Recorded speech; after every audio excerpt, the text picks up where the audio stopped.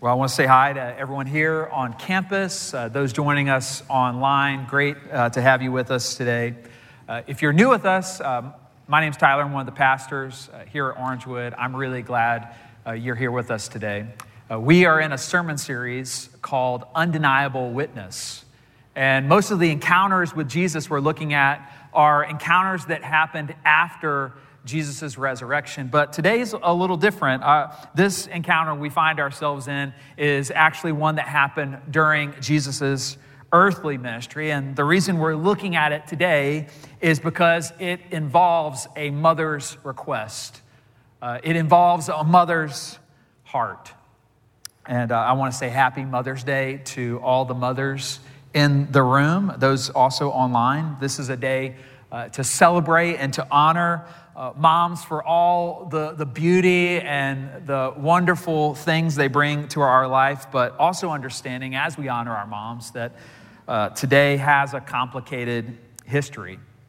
At the previous church I served at, we had a very dear friend of ours who confided in us and said Mother's Day was a very, very hard day for her to come to church. She shared with us, confided in us, that she had longed to become a mother, but was unable to carry a baby full term. Mother's Day for her brought incredible heartbreak, incredible heartache. Others of you, Mother's Day is hard because you lost your mom this past year. Others, Mother's Day is hard because you just never had the relationship with your mom that you had hoped for. And so you struggle to celebrate. Today is a mixture of emotions that we understand are in the room. But we want to not miss this moment, an opportunity to honor and recognize our moms and all the great things you bring to our life. Thank you. Our passage today gets at the glimpse of a mother's heart for her kids. This passage in your Bible, maybe the heading right above it, it says, a mother's request.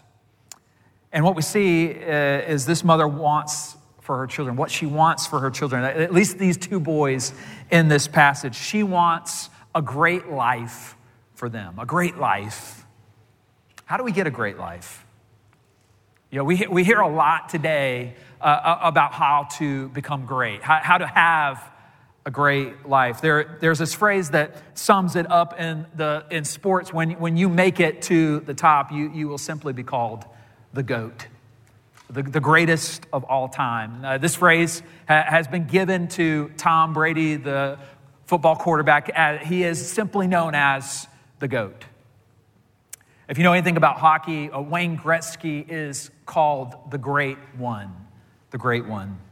But it's not just sports. You and I, we are offered products all the time that are promising us this great life. If you just had this product, you would know a great life. Rachel and I had just gotten married, so it had to have been only a couple months at this point. And I woke up in the middle of the night. I was having trouble sleeping. I couldn't go back to sleep. So I made my way to the living room and turned on the TV.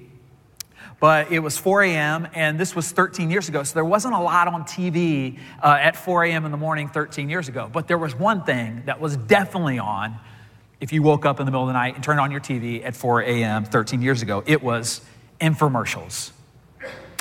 And I began watching and hearing the promise of a great life being offered me, and I got sucked in to an hour-long presentation on the Jack LaLanne juicer. Maybe you remember the Jack LaLanne juicer, all the health benefits it offers, all the various options that this would give you, how it would change your life if you would purchase it. And if you acted in the next 15 minutes, they would throw in the stainless steel version for free. What a deal. So there I was at 4:45 in the morning, purchasing a Jack LaLanne juicer for our family. Now, you have to remember, Rachel and I have only been married for a couple months at this time. So she's probably thinking, what did I get myself into? Is he going to be buying things all the time impulsively like this? She had to have been, and she's probably still wondering, what did I get myself into? But, and today as I preach, that Jack LaLanne juicer, I do not know what junkyard all those various parts are in right now. Do you want a great life? Do you want a great life? How do you become great? Well, three things we see from our passage. First, the upside down nature of a great life. Second, the seat that hinders us from a great life. And finally, the way to a great life. Let's look first at the upside down nature of a great life. And we see it in verse 26. Jesus is speaking to us this morning. He said this, but whoever would be great among you must be your servant. And whoever would be first among you must be your slave. Jesus is approached by this mother. We learn this is the mother of James and John. And Jesus tells us the nature of the great life and what it's about. And he's asking us this morning, are you listening? Are you listening? Are you leaning in to hear? You want to be great? Be a servant. It might sound countercultural to us today, but those sitting there as Jesus shared this in the first century, they would have been knocked out of their lawn chairs as they gathered around. For two reasons. First, in the ancient world, a servant and a slave were the two lowest positions that anyone could have in the Jewish community. That's one reason. The second, you have to remember that the Roman Empire controlled all the known world at this time, and their ideologies were seeping into the cultural framework of the Jewish identity. In the Roman world, in the Roman Empire, pride was exalted as a virtue. And humility was looked at as a weakness, as something to be away from, as something to despise. In our world today, we would not have the smallest inkling of humility as a virtue and a value in our lives if it wasn't for this first century rabbi who claimed to be God and died on a cross. John Dickson is a university professor. He's taught at Oxford. He wrote a book called Humilitas, and he studies the history of humility through the centuries and the upside down nature to a great life. And he writes this: humility came to be valued in Western culture as a consequence of Christianity's dismantling of the all-pervasive honor-shame paradigm of the ancient world. Today, it doesn't matter what your religious views are. Christian, atheist, Jedi Knight, that's a thing. If you were raised in the West, you are likely to think that honor-seeking is more questionable and lowering yourself for the good of others is ethically beautiful. That is the influence of a story whose impact can be felt regardless of whether its details are believed. A story about greatness that was willingly went to a cross. Put another way, while we certainly don't need to follow Christ to appreciate humility or to be humble, it is unlikely that any of us would aspire to that virtue were it not for the historical impact of his crucifixion on art, literature, ethics, law, and philosophy. Our culture remains cruciform long after it stopped being Christian. Dickson's saying we wouldn't have the concept of humility, this upside down nature to life. We wouldn't have that concept if it wasn't for a first century rabbi who claimed to be God and died on the cross. But even in a world where we have humility still around us, there is still very much opposition today to humility that we find in our modern world, what we call pride, what the Apostle Paul called, as he wrote to the people in Philippians, vain glory. Here we hear from the author John Stott. He put it this way: a chorus of many voices is chanting in unison today, that I must at all costs love myself. Now, while many still tout the need for self-esteem, many psychologists have found that we are doing quite fine loving ourselves. In fact, Thomas Gilvik, who is a professor of psychology from Cornell University, he and his other colleagues did some surveys with graduating high school students, and they found that 70% of these graduating seniors thought that they were, quote, above average in their leadership ability. 70%. Only 2% thought that they were below average. In terms of ability to get along with others, all the students thought that they were above average. 60% said that they were in the top 10%, and 25% thought they were in the top 1% to get along with other people. We are not hurting in our views of self, but Jesus reminds us that is not how you become great. You must be a servant. There are two ways this passage has implications for our lives, not just two in our grand scheme of life, but two that I can name for us today as application points. First, there is an upside down nature to our work. Jesus' posture is not primarily about what is your work, but how.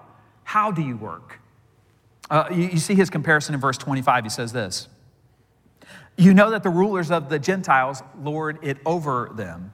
They lord it over them, and their great ones exercise authority over them. It shall not be so among you. Jesus isn't implying that no Christian should be in a place of authority, but rather, what is your posture in your authority? This is what he's getting at. These other types of leaders, they lord it over. They oppress. They use their power to hold you back. But Jesus asks us to assess our own life. Do we run companies? Do we operate on boards or organizations with what Adam Grant called a giver posture? Do we work for the good of the company and the good of others in the company, or for what the company will give me? Is our primary motivation how we will use our power to drive up our bonus, or is our primary motivation how others experience me that work with me? Am I concerned about those I work with and how I help them flourish? Second, there's an upside down nature to our relationships. If you're married in the room, I don't know if you have this scoreboard behind your bed, but it exists in the Groff household. It's actually an imaginary scoreboard. It's a scoreboard that exists only in my head. And this board was very present when we had very, very small kids and we were up in all hours of the night. But even nowadays, we still find ourselves getting up in the middle of the night to deal with various kids with various issues. And if I find myself having to get up to deal with an issue at 2 a.m. with one of our kids, the second my feet hit the floor to go deal with that issue, I just make a gentle mark on that scoreboard. A little notch on the scoreboard that simply reads this: Tyler 1, Rachel 0. And when that board starts to get a little lopsided, I will let Rachel know where we stand. We will go to the board and we will check the score. And I'm quite happy to tell her about all the various tallies that she might have missed, all the things that I have done. And here's the question for you this morning: how often do you say, let's go to the board? Let's check the score. How are you lording over others in your relationships? Do your kids see a humility in you? Do friends or parents, do they see an upside down nature in you? Or is your life lived from this posture? Let's go to the board. Let's check the score. Now, you're probably thinking this, and I'm thinking it even as I'm preaching it. Why is the upside down nature so hard in life? Why is it so hard? Well, that brings us to the second thing we must see. The seat that hinders us from a great life. Look at verse 21. It says this: and Jesus said to her, this mother, what do you want? And she said to him, say that these two sons of mine are to sit, one at your right hand and one at your left, in your kingdom. This mother is probably responding to statements Jesus had made in the previous chapter of Matthew about taking his disciples with him to make a new world. This is what it says there. Matthew 19, Jesus said to them, "Truly I say to you, in the new world, when the Son of Man will sit on his glorious throne, you who have followed me will also sit on 12 thrones, judging the 12 tribes of Israel." This mother and her sons believe they are journeying now to Jerusalem where Jesus is going to make all things new. It's the culmination of his great vision. And Jesus is going to bring a new world order, and there will be seats of honor. And Jesus says here there'll be 12 thrones. There'll be 12 thrones. But in the ancient world, there were 3 seats, the highest seats of honor: the seat of the king, and the seat to the right of the king, and the seat to the left of the king. And of course, John and James, they have now asked their mom to do their dirty work. They send mom, of all people, to Jesus to vouch on their behalf. I mean, who's going to say no to mom is what they're thinking. Even Jesus can't say no to mom.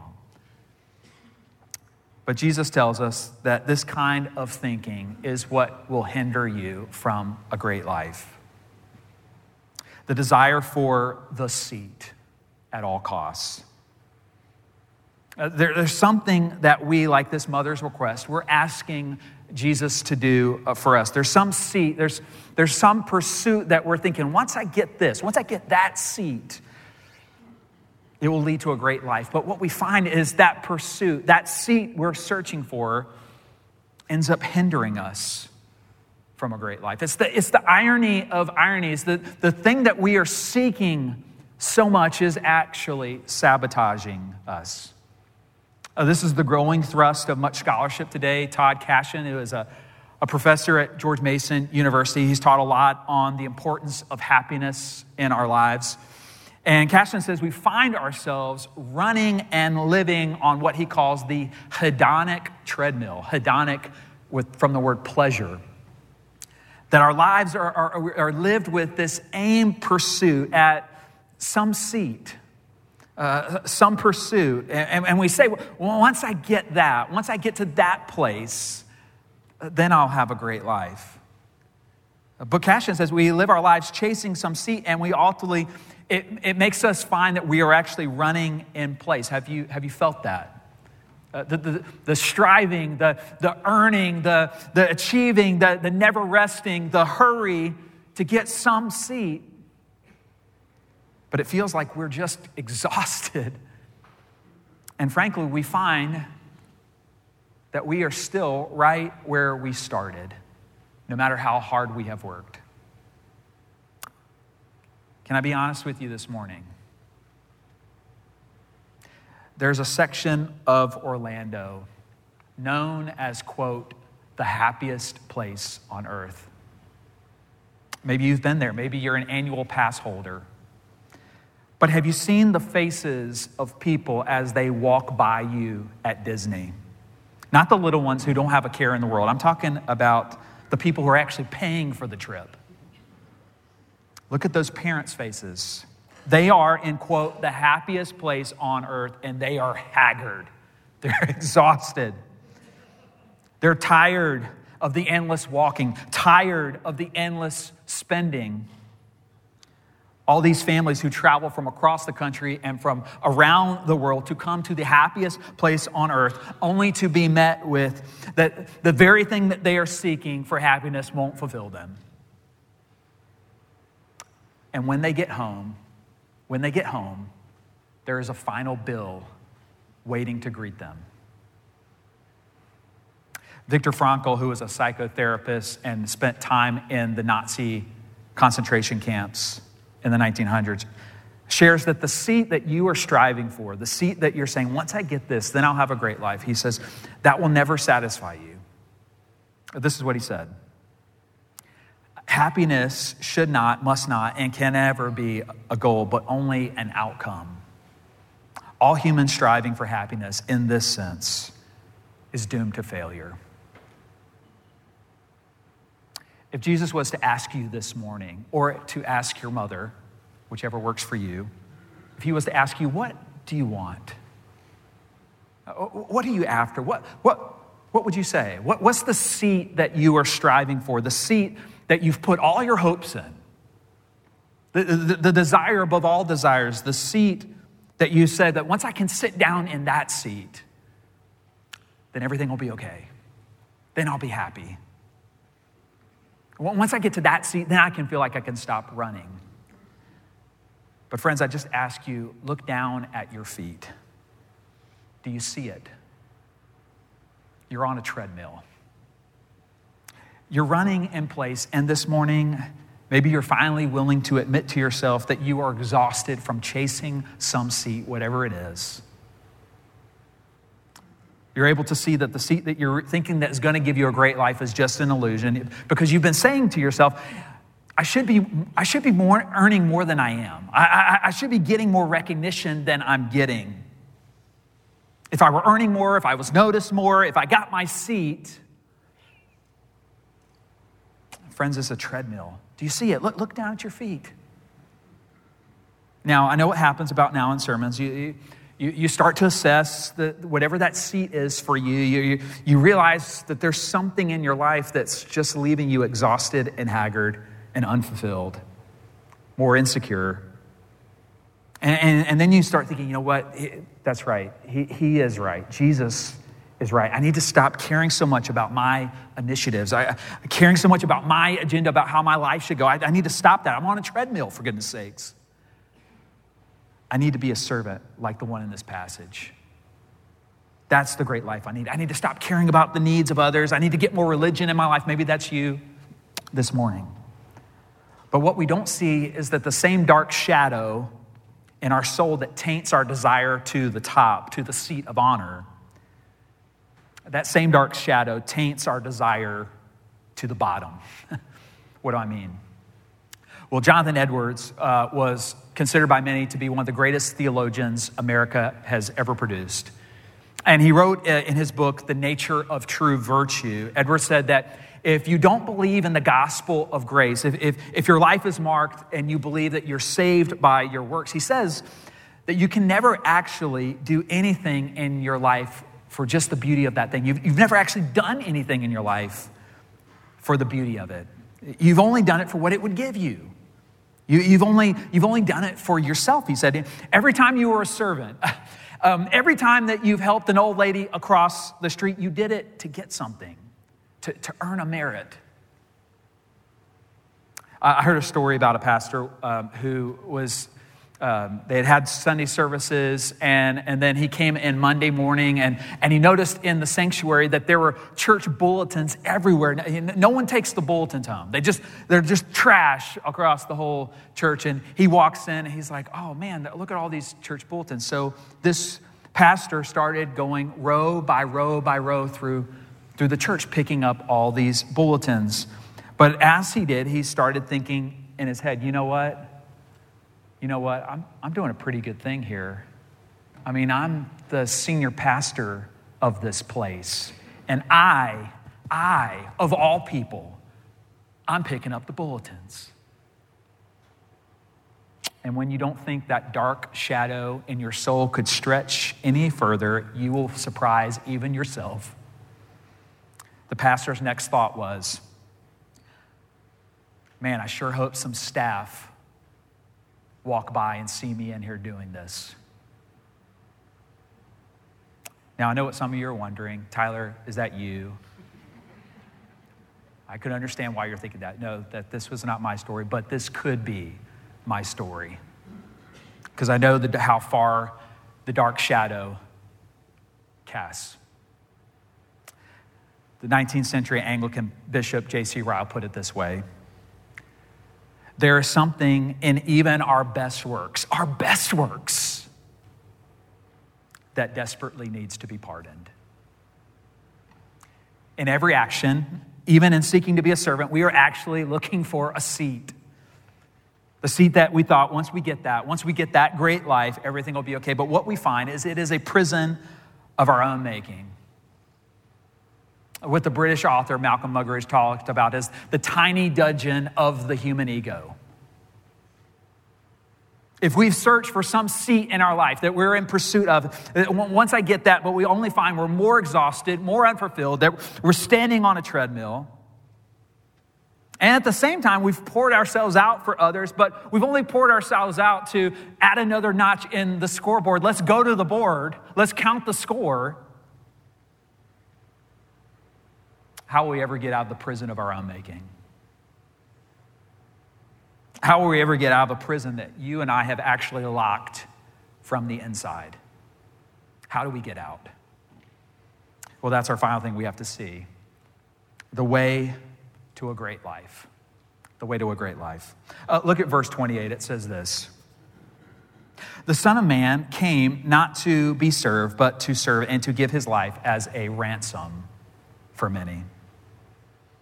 What we see in our passage is the way to a great life, but this passage shows us the way out of our bondage, but you might have missed it. The mistake that we can make, and many of us can do this, is that we see in the great life of Jesus our example. Jesus came to serve. Jesus came in humility. Jesus came live like him, serve like him, give like him, live like Jesus. But if Jesus primarily is our example, it will not lead to a great life. It just leads to a darker prison where we're either beat down because we just can't cut it, we're falling behind once again, or we're ballooned by pride as we look around at others and we think we're doing a little bit better than everyone else around us. Let's go to the board. Let's count the score.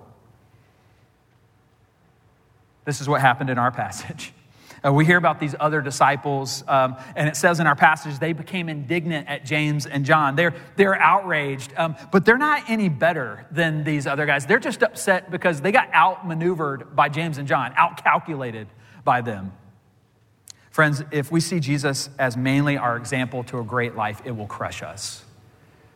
The chains will only get heavier. The way cannot be that Jesus is primarily our example. He is our example, but he can't primarily be our example. But our passage tells us the way out. And it involves the cup. This is what Jesus tells us in verse 22. It says this. Jesus answered, "You do not know what you are asking. Are you able to drink the cup that I am to drink?" What is the cup? What is this cup? The cup, throughout the Bible and all redemptive history, has been an expression of the suffering that comes with God's wrath against evil, sin, and injustice. That's what the cup is. We actually find many different passages. This is just one of them from the book of Isaiah. It says this. Wake yourself. Wake yourself. Maybe wake your neighbor if they're asleep right now. Wake yourself.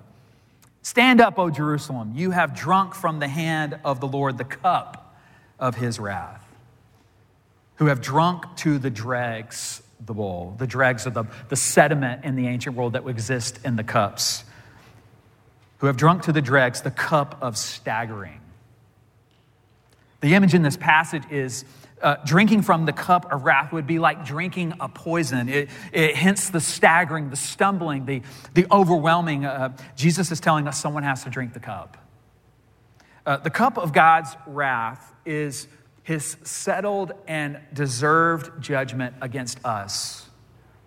For all the other places we've turned, for whatever seat it is you've been in pursuit of, whatever treadmill you're on, for every time you've done something good, you're always doing it to put another notch on the scoreboard. But don't you see, Jesus being our example doesn't help us. The chains of sin and death continue to be gripped around our ankles. The way to a great life is not through Jesus, the example, but through Jesus, the Savior. Jesus, the liberator. Jesus, the Redeemer.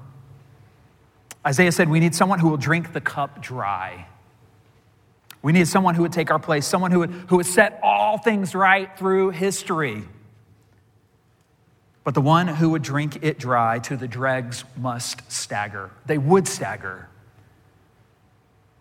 Friends, this morning, don't you see that Jesus staggered for you? For you. Listen to Jesus' experience in the Garden of Gethsemane from Mark 14 as he began to to taste the cup. And Jesus said to them, my soul is very sorrowful, even to death. And going a little farther, Jesus fell on the ground and he prayed that if it were possible, the hour might pass from him. And he said, Abba, Father, all things are possible for you. Remove this cup from me. Yet not what I will, but what you will. Jesus saw the cup that he was destined to drink, and he staggered. He stumbled before the weight of it, the poison. Friends, this morning, don't you see that Jesus was pulled down to hell so you could be set free? So you could go forth. He is the only one who's truly lived a great life, and he drank the cup and staggered for you, so that his approval would be your approval. So that's what is true of him. His great life would be your great life. I love the way the great British preacher Charles Spurgeon talked about it. He said it like this: at one tremendous draught of love, Jesus drank damnation dry. He drank damnation dry, so that there was nothing left of all the pangs and the miseries of hell for his people ever to endure. Friends, don't you see the way to a great life is through first admitting that yours is not so great? It is coming to Jesus as your Savior, that he died for you, that he drank the cup for you. He drank damnation dry. That he gave his life for you. That his death became your jailbreak. His life in your place would be your liberation, your redemption. That's what Jesus was talking about early on as he walked among his followers, very early in his ministry. Why did you come? Why are you here? And Jesus shared with those who follow him. This is what he said in the Gospel of Luke. He said this: God has sent me to proclaim freedom for the prisoners. Jesus declares there is freedom for all who would put their trust in him. He's saying, I will break you out. I will set you free. I will get those chains off of you. But like me, you're probably wondering, how do I know I can trust him? How do I know that he can get me out? How do I know he can break me free? Well, it tells us in our passage. It says that he's our ransom. Do you know what the ransom was? Now, it's very different from our modern idea of what we see of ransom in movies, where the ransom always includes bags full of cash and a fully fueled jet to some other country, right? That's what we think when we think of ransom. But in the first century, ransom, or lutron in Greek, it was a well-known concept of the payment given to set a slave or prisoner free. There was a debt that had to be paid. There was a payment. And Jesus is saying to you this morning, there's a ransom and I've paid it. I gave my life for you. I've paid your debt. I've paid your ransom. I'm busting you out of this place. The way to a great life is to see the one who actually truly lived a great life at infinite cost to himself, died to save you, to redeem you, to set you free, to post your bail. And knowing that allows you to live free for the care of others with nothing you need to earn anymore. To work simply for the contribution of others at your work rather than some need of a seat or your name on the wall or some promotion. You're able just to serve and to give away. You're able to care for the needs of others in your life and without having to go to the scoreboard to tally up the score, to show how many things you've been doing that maybe haven't been seen, all the dishes that you have put away, all the kids' socks that you have matched, which, by the way, is the worst chore in all of human history. You are free to serve because you now have a freedom from whatever chains had you. You have a freedom that only Jesus Christ could have purchased, and he will lead you home.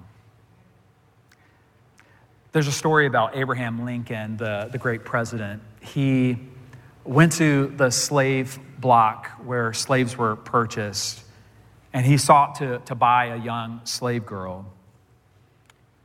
And she stood there looking at him and saw him bidding on her, and she thought in her head, of course, another white man who will buy me, use me, and discard me. It is the tragic and awful story of slavery in our country that we must never forget. Lincoln won the bid, and as he's walking away with her, he said to her, "Young lady, you are free." And she said, what does that mean? And he said to her, "Listen, you are free." She said to him, "Does that mean I can say whatever I want to say?" He said, "Yes, you can say whatever you want to say."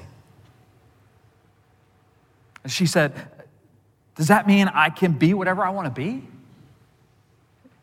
Lincoln said, "Yes, you can be whatever you want to be." She said, "Does that mean I can go wherever I want to go?" Lincoln emphatically said, yes. You can now go wherever you want to go." This young girl with tears streaming down her face simply said, "Then I guess I'll go with you. I'll go with you." Friends, will you go with him? Will you give your life to him? Will you follow him? He and he alone has purchased your freedom. He and he alone has paid your ransom. He's drunk the cup. He's drunk it dry. And he has declared that his great life is now yours for all eternity. He's busting you out. And nothing, not even hell itself, will stand in his way. The prison door has been flung open for all eternity. Will you go with him? Will you go with him? Let's pray. Well, our Father, we thank you again this morning. The great reminder of Jesus' life that is to be received by grace. That his ransom has broken our chains, whatever those chains are this morning. That he has drank damnation dry for us. Holy Spirit, would you empower us today and this week? Would you empower us to live in the freedom of the gospel for the good of others as we seek to serve as Jesus, our Savior, has served us. We pray this in his name. And everyone said, amen. Amen.